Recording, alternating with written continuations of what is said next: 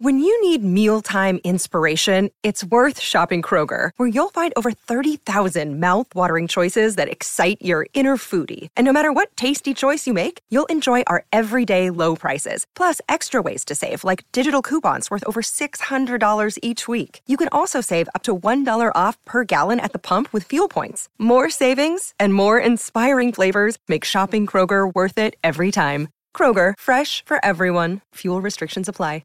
Another day is here, and you're ready for it. What to wear? Check. Breakfast, lunch, and dinner? Check. Planning for what's next and how to save for it? That's where Bank of America can help. For your financial to-dos, Bank of America has experts ready to help get you closer to your goals. Get started at one of our local financial centers or 24/7 in our mobile banking app. Find a location near you at bankofamerica.com/talktous. What would you like the power to do? Mobile banking requires downloading the app and is only available for select devices. Message and data rates may apply. Bank of America N.A., member FDIC. In today's episode, we're going to be talking about the art of buying books and never reading them, pivoting, and is all that you need to do is put in a little effort? Enjoy.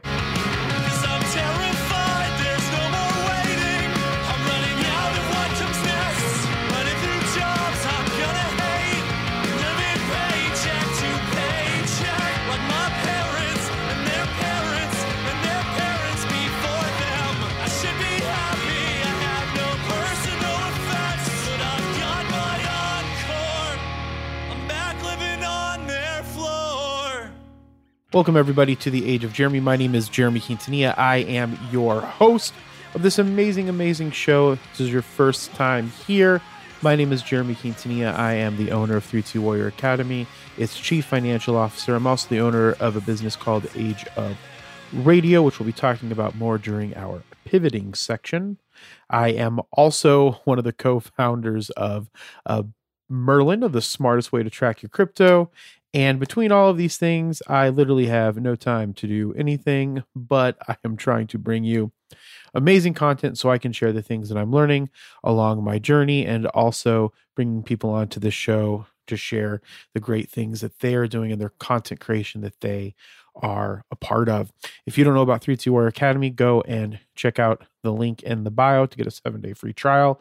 You can learn mine and Coach JP's wealth pillars. You can also get access to our 120-day challenge to get your life together. And we are also implementing indexed universal life insurance. People call it leverage life insurance, cash value life insurance. But it's indexed universal life insurance. So to learn more about that and to be part of our team with that, you have to be a part of the 3T Warrior Academy. So join that 7-day free trial, find out what it is all about, so you too can get your shit together, because we are living in the greatest time in human history, as we like to say inside of the Academy. And I like to say on all my social media platforms. If you aren't following me, you can follow me on Twitter at Age of Jeremy. You can follow me at TikTok at Age of Jeremy. You can follow me on Facebook at Age of Jeremy. You can also check out Age of Radio on Twitter at Age of Radio. You can check out Age of Radio on Instagram at Age of Radioverse. And if you want to be part of our Age of Radio community, you can go head on over to Facebook, join our free Facebook group, Age of Radio. And if you can figure out how to join our podcast network, I will leave it at that now, because we aren't pushing that as of yet, but we are getting really close to starting growing our podcast network again. We have over 100 podcasts. You can hear clips of them if you follow us on Twitter, again at Age of Radio, and you can also check them out on Instagram at Age of Radioverse. So there should be some links in the bio for all of that stuff. I know that we have a lot of stuff going on. And the last one is Merlin. It's the smartest way to track your crypto. It's a crypto aggregator that lets you see all of your coins in one place. You can also put an exit strategy in and get notified when your targets are hit, so you can go on the exchanges to sell. It is not a coin. It is not a cryptocurrency exchange. It's not a cryptocurrency wallet. So we are a dashboard working where you can see all of your coins all in one place. So go check that out at Get Merlin. Well, it's merlincrypto.com, and our Twitter handle is at Get Merlin Crypto. So go check that out. All right. The first thing I want to talk about is something that I have been doing ridiculously a lot lately, and that is because I want to have this massive library. I want it to be a family library where people can come in and check out books if they're part of their family, maybe rent that stuff out to the public, collect books, collect special books where people can see them. And so without having any formal plan in action for that, I've just been buying all kinds of books for things that I am personally interested as part of my personal collection that will be a part of this library, because it's going to be my own special library. But that being said, there is a fun Japanese word that I wanted to talk about called sundoku. I am always in the habit of trying to learn Japanese. But I actually came across this because I was trying to figure out how to do some YouTube videos. And I came across this young man. I think he's a philosopher by education. I think he's going into academia, if I'm not mistaken. I can't remember what YouTube channel it was, but he essentially talked about this word, and then I just became not obsessed with it. I just went and looked it up and kept an article. So one day I could talk about it. And I think I've talked about it before on here, but I wanted to bring it up again because I've been buying so many books. I have bought in the last couple of months, The Birds of Arizona Field Guide in Color, A Brief History of Japan, Ray Dalio's Guided Journal. I have bought like 3 or 4 Japanese murder mystery novels. I bought this book called Attention Span. I started kind of putting them back on the bookshelf, not reading them because they were all over the floor in here, which was ridiculous. I mean, I got 1Q84. I see a lot of Japanese murder mystery novels up there. Study Like a Champ. I think there was like 40 or 50 or 60 or 70 books. There's like a whole big ass book of books of essays that people have written. How am I ever going to possibly read all this? Well, I'll probably read it throughout life and throughout time, because even after I do this podcast right now, I'm recording this on June 18th. You'll hear it on June 20th. And these will probably get further and further out as I do better at them. And I want to touch on that in a second. But so let's talk about Sundoku, The Art of Buying Books and Never Reading Them. There's a link to this article in the episode description. So do you have the habit of picking up books that you never quite get around to reading? If this sounds like you might be unwittingly engaging in Sundoku, a Japanese term which is used to describe a person who owns a lot of unread literature. Now, so you have to own a lot of unread literature. I own a lot of read literature. In fact, more of my books are read than they are not read. And there are more books that are partially read, not fully read, than there are of unread books. But point being is that the Japanese term of sundoku is used to describe a person who owns a lot of unread literature. Now, Professor Andrew Gersel, if you ever hear this, Professor Andrew, I am so sorry. I'm sure you will never hear this podcast episode, but you never know. Teaches pre-modern Japanese texts at the University of London. That is hoity-toity. He explained to the BBC, because apparently this is a BBC article, the BBC term might be older than we think, can be found in print as early as 1879, meaning it was likely in use before that. The word doku can be used as a verb to mean reading. So according to Professor Gersel, the sun in sundoku originates in sumu, a word meaning to pile up. So you're pile up reading is essentially what it means. So when put together, sundoku has the meaning of buying reading material and piling it up. The phrase sundoku sensei appears in text from 1879, according to the writer Mori Senzo, Professor Gersel explained, which is likely to be satirical about a teacher who has a lot of books but doesn't read them. While this might sound like sundoku is being used as an insult, Professor Gersel said that the word does not carry any stigma in Japan. So I guess you can go around calling everybody sundokus. And that's all that there is to this article. I thought that there was going to be... Oh, no. Hold on. Here we go. Does it only work for books? There's more to the article. There is just a crap load of advertisements in the middle of it. So strictly speaking, the word doku does mean reading. So sundoku should probably only be used when discussing literature. But you might not be surprised to know some people have applied the term to other aspects of their lives. In a popular post on Reddit's community dedicated to books, people discussed how this term could explain their relationship with films, television shows, and even clothing. one of the most popular interpretations concerning concerned video games, with various people referencing their vast untouched software libraries, that's also me, on game distribution platforms like Steam. If you haven't checked out Steam, go check out Steam. And some people even joked the service should rename their annual week of discounting the Steam Sundoku Sale. So essentially, if you buy a lot of something that you don't use, you are participating in Sundoku, according to how people are referencing this in this article. So that being said, if you do collect stuff, don't make yourself feel bad about it. Don't hoard stuff. Buy it if you, I don't know, if you have the ability to buy and read them, I would buy and read them. One thing that I do see a lot of that I have no idea how people do this, so I'm guessing that they bought books to do this, but I could be 100% wrong, is when they have a shelf, and that shelf is color coded by books. Because I'm looking at my bookshelf right now, and the most common color is black because I love Penguin Classics. I love Penguin, the book company. And because of that, I buy lots of Penguin Classics. So I think that my whole shelf would be black, but I have no idea how people get all of these sorts of these different colors. But that being said, there is some really cool espionage and murder mystery re-releases coming out from Penguin Press. I'm pulling up the Twitter. Nope. This is not Twitter. This is Instagram. I'm pulling up the Instagram right now, and I am on the wrong Penguin Books Instagram. It's the UK one, and that is probably... No, it's not. It's on this one. No, it's not on this. Where did it go? Oh, no. Oh, no. Oh, no. Oh, no. It's got to be one of these, yeah. Oh. All right, well, I can't find it. If you go to, there it is. Okay, so Penguin's Modern Classics, Crime and Espionage, they are all in green. They're beautiful. I'm going to buy all 8 of them. I'm super, super stoked about them. I'm hoping that they can give them as a set. I've asked Penguin Books on here twice.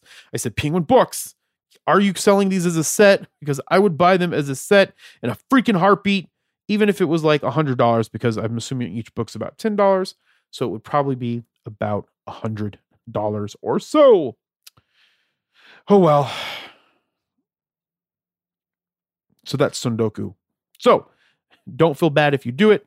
Do more of it. Collect books. Read books. Knowledge is power. Knowledge keeps you. Education and knowledge keep you from being oppressed by the government, oppressed by the capitalists, oppressed from anybody. That's why knowledge is super, super, super, super important. And Che Guevara, he would always teach everybody how to write, how to read, and math, so they were less likely to be taken advantage of. And that is the power of knowledge and education. So let's pivot from this conversation to talk about pivoting. When you are starting a business, it is very feasible that you are trying different things because you're needing to make money. Especially if you're doing it in an online space. There are all kinds of crazy ass things out there in the online space that you can buy that'll teach you how to make money, like to do dropship, how to do Shopify, how to make a course, how to write blog posts, how to do podcasts, all kinds of stuff. And so when you're doing that, if you leave your paying job and you're trying to become a content creator, or you're trying to get this type of business going, it takes a lot of time.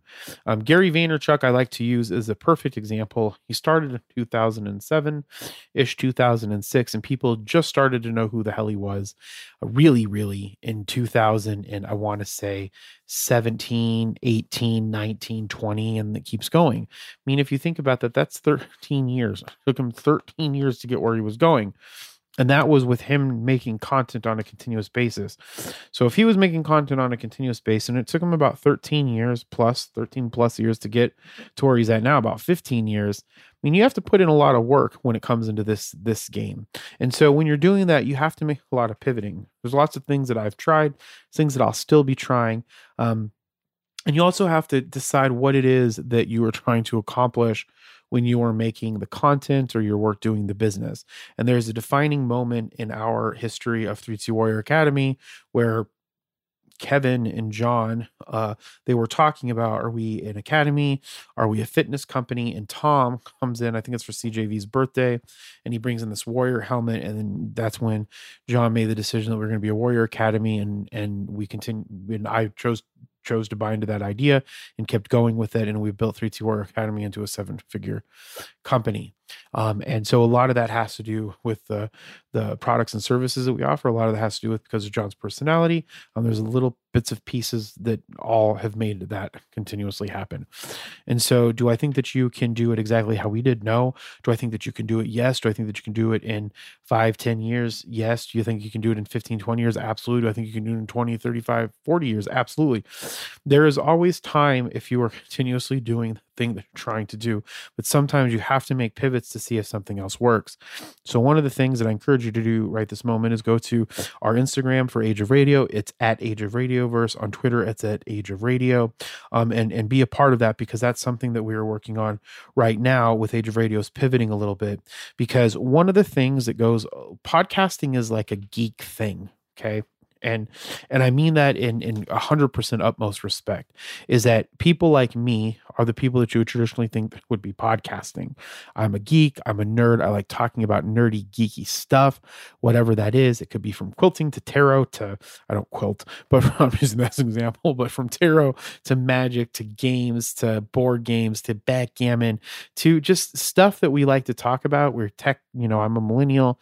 I'm an older millennial, but I'm still a millennial. And I love tech. It's been a part of my life. Are there things that I do better than some and less than others? Absolutely.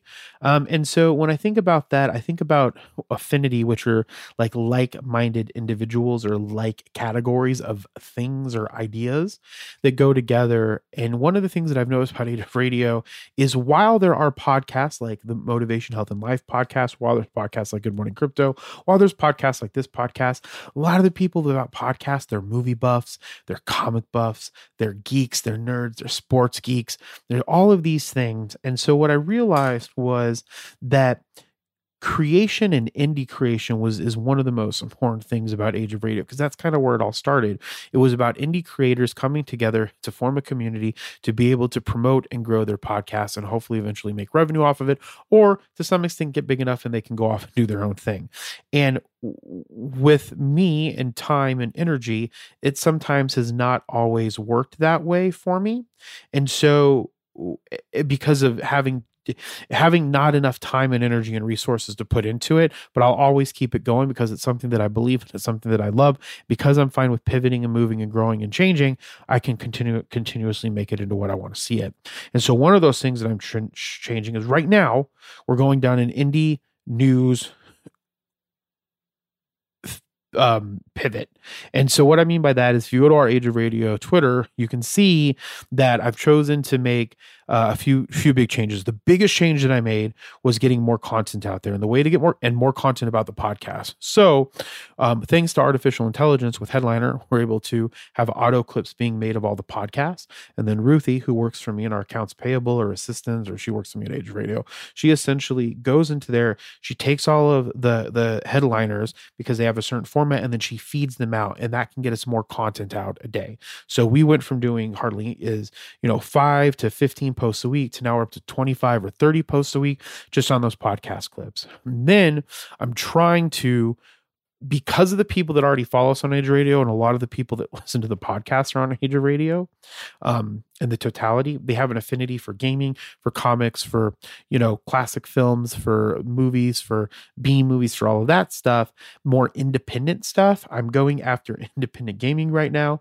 moving to independent board gaming, independent movies, and really focusing on that indie news content going out into the public so that we can help these people grow. And so that's the first strategy. The better part about the second strategy is that as I gain more money, I'll be able to either compete with some of these indie content creators or buy out some of those indie content creators. And so no one quote me on this specific podcast on that, but essentially that would be the idea, right? Is that we go into more of the indie content creation. We will eventually be going into those areas as we get more money, as I get more money and I can put more resources into it. But one of the things that we're pivoting for is focusing on news about content creation and indie creation. And if you have a business, you have to look at your audience is going to tell you who they are, right? And when you start to really deep dive and look at who your audience is, it'll give you ideas on how to grow that audience, provide content for the audience. And then as you create products and services that you can sell, you can tailor those products and services to unmet needs that those customers would want to buy. And that's why this conversation is important, and why pivoting is important, is because you always want to be looking at what's happening and always want to look at how you can make it better. And you pivot, you make a plan, you move forward, you assess it. And if you need to, you pivot again, make a plan, go forward, or make a plan, pivot, and go forward, however you want to look at it. And so that is the key to entrepreneurship. And one of the things that we have done continuously, not only in Age of Radio, not only in 3T Warrior Academy, but in any business that I have been a part of, that is a core aspect of it, is doing what you're trying to do, looking at it, making a plan, sticking to that plan, going full force with the plan, reassessing that plan, seeing if you need to pivot, make the change that you need to do, and continue in that. And that is how you can eventually get something to start working. And that is how you can get your business off the ground. We will be right back after these messages. I don't know why I said it like that, but here they are. I am fascinated by successful entrepreneurs. That is actually not true. I'm actually not fascinated by successful entrepreneurs, which I think is one of the things that sets me apart from a lot of the people that I know and am around. I'm fascinated by academia. And then I'm also fascinated by wealthy families, and I'm super fascinated by wealthy families that are also a part of academia. But that being said, one of the things that I grew up on and talked about and have done for a long time is the grind culture of working as much as physically possible. Now, I don't want to give mixed signals here. I will work as much as I need to make sure that my dreams get into reality. But you also have to make sure that you are recouping some of you're sharpening your skill. And if you don't know what sharpening your skill is, essentially, and I don't have it right in front of me, but it is like focusing on your mental health, your physical health, your social health. And there's one more: mental health, physical health, social health, and one more thing. And the point is that if you let those things get dull, and you're not as sharp, that's why it's called sharpening the saw, as you otherwise would be. And so I branded the year of 2023 through probably 2026 my year of efficiency, just because efficiency is needs to be at the top of mind. And there's so many more things as new technologies come out that we need to learn to be efficient in. So even though this is my year of efficiency got pushed to the wayside in the past because of the fact that my mindset was, I'm just going to work harder. But if you're not being efficient and your weapon or saw is dull, then you're not going to be as productive. And so I somehow I don't know what I was specifically thinking about, but I started thinking about Mark Cuban for some reason. And I started thinking about, like, what are there any entrepreneurs that I can find in social media, in the web, that work less but still accomplish a lot? And Mark Cuban actually came up in this. Mark Cuban, who is worth around, according to this article, which you can find in the episode description, Mark Cuban is worth $4.6 billion.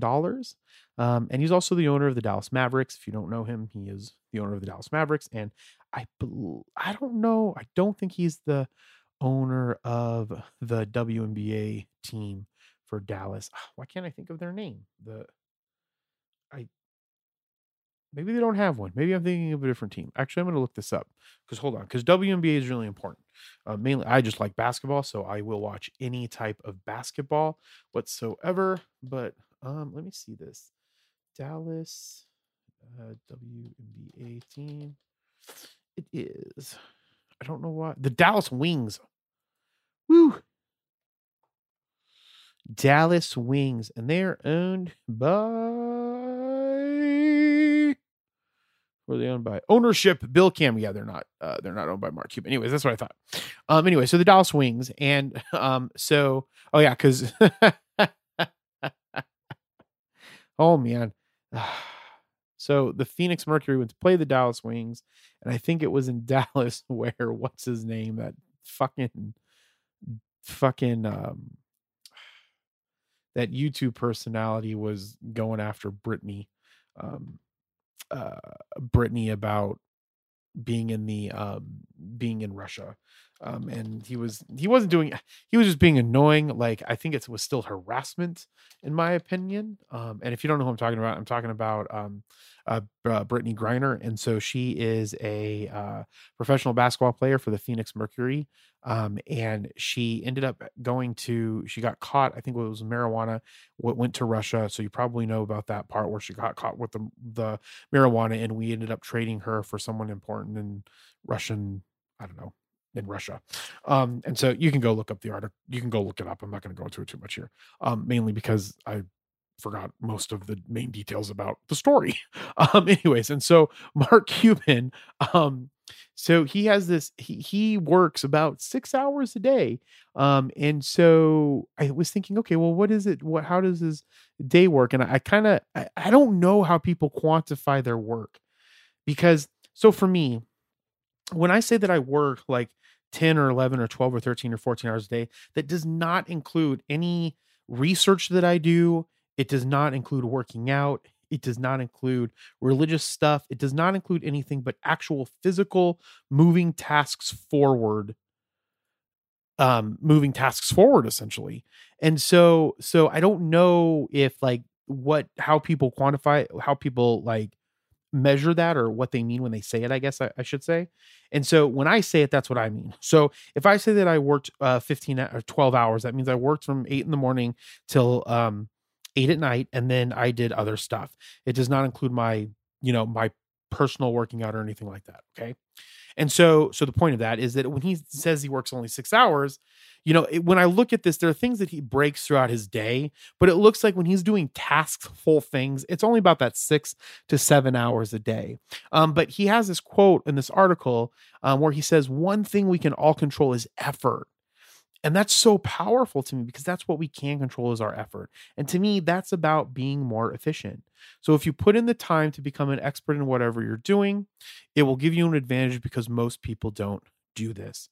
And so you want to put in the effort where it needs to be, and you want to be putting yourself in a place where you can have advantage over the people that are in your industry or people that are your competitors.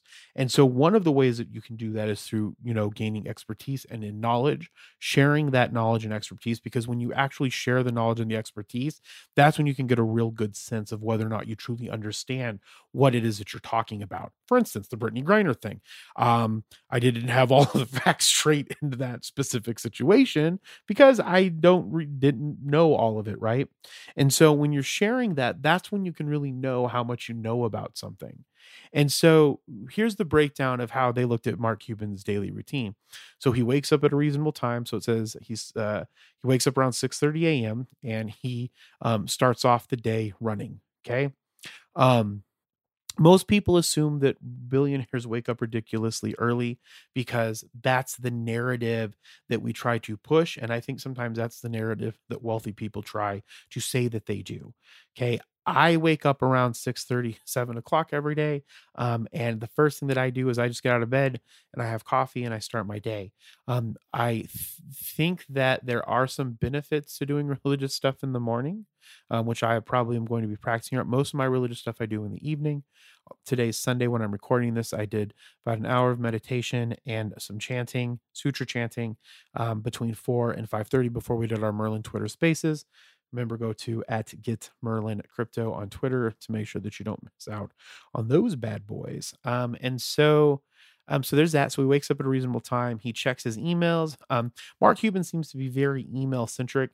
I will say, and I knew this before that, not because I know him, because I've read some stuff about that. So he checks his emails at this time, then he checks them in the evening, because to him, making sure that he's up to date on what's going on and making sure that he's getting those responses is super, super important.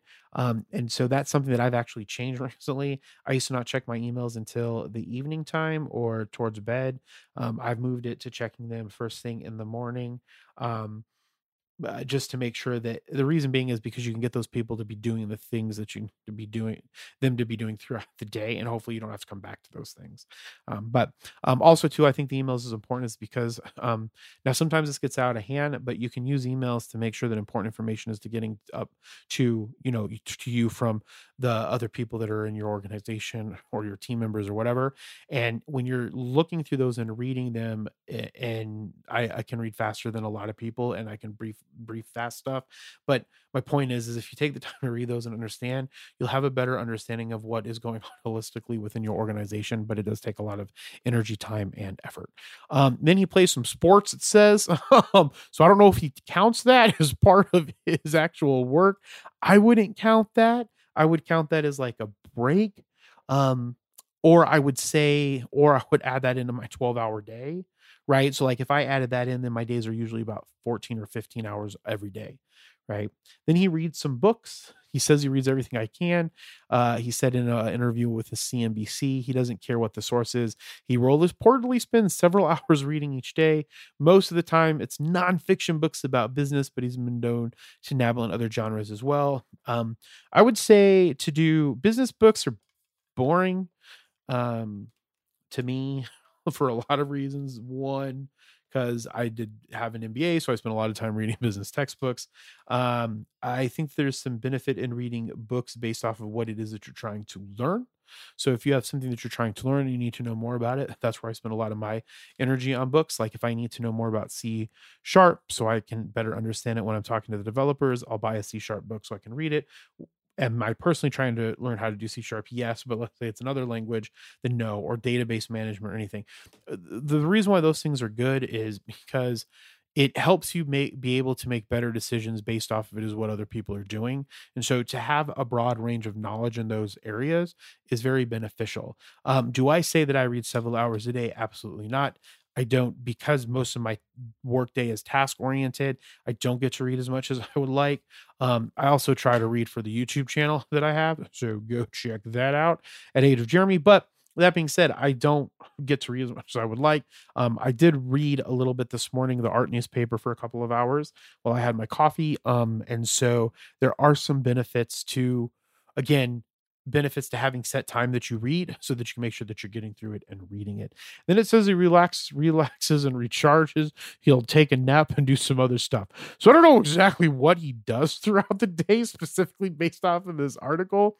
But I think the point of what I'm trying to get at is you don't have to work 8 hours a day. You don't have to work 15 hours a day. You don't have to work. It's all dependent to make yourself successful. It's all dependent. You need to work at the effort that you need to work at to get to where you're wanting to go. One of the things that he does, I think he does have, that he says that I do actually kind of agree with and inspires me, is that work as if someone is trying to take everything from you, or take your job from you, or take your businesses from you, or whatever that case is. I don't think that you need to be paranoid about stuff, but I think that the benefit is that if you work that way, then you'll need to put in the effort when you need to put in the effort, and then you will know not to put in the effort when you don't need to put in the effort, and then you will have a base effort level. So what I mean by that is you should have a base effort level of what you're trying to do on a regular basis. So if I know that on these days I need to get these things done, I have that as a base level, and then you sprinkle in the other things that are important throughout the week. And sometimes that means that you need to work 15 hours a day. Sometimes it means that you need to work 3 hours a day. Again, if your job isn't dependent on, if it's not a time constrained job, you can have the ability to do that. And so do I find being able to make my own schedule, do whatever I want, not answering to anybody? Do I find that it is easier to, do I find that it's easier to do 6-hour days? No, I find that it's easy to make the days that I need them to be based off of what I need to have happen. And that's why I think that the effort thing is so important, because you can choose how far and how much you would like to exert in what the things are that you're trying to accomplish. And so you are the one that needs to decide that. But I will say the more that you push into it, the more that you will achieve and the more that you will do. But if you look at him, he did have a good buyout, and he did buy the Dallas Mavericks for smart, and he grew the Dallas Mavericks. Will you have $4.6 billion in net worth?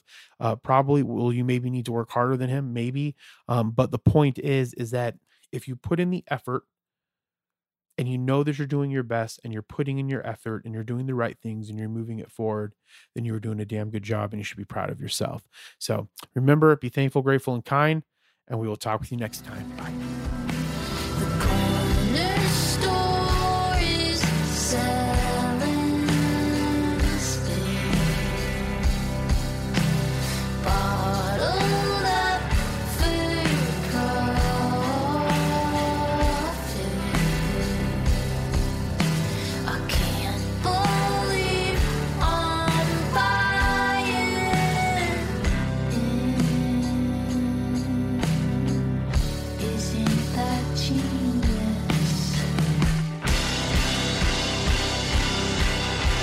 Thank you so much for listening to The Age of Jeremy. If you liked this podcast, make sure that you give it a 5-star rating if your podcatcher allows you to. And if you're not subscribed to the podcast, make sure that you subscribe to the podcast so you are notified when it goes live in your podcatcher.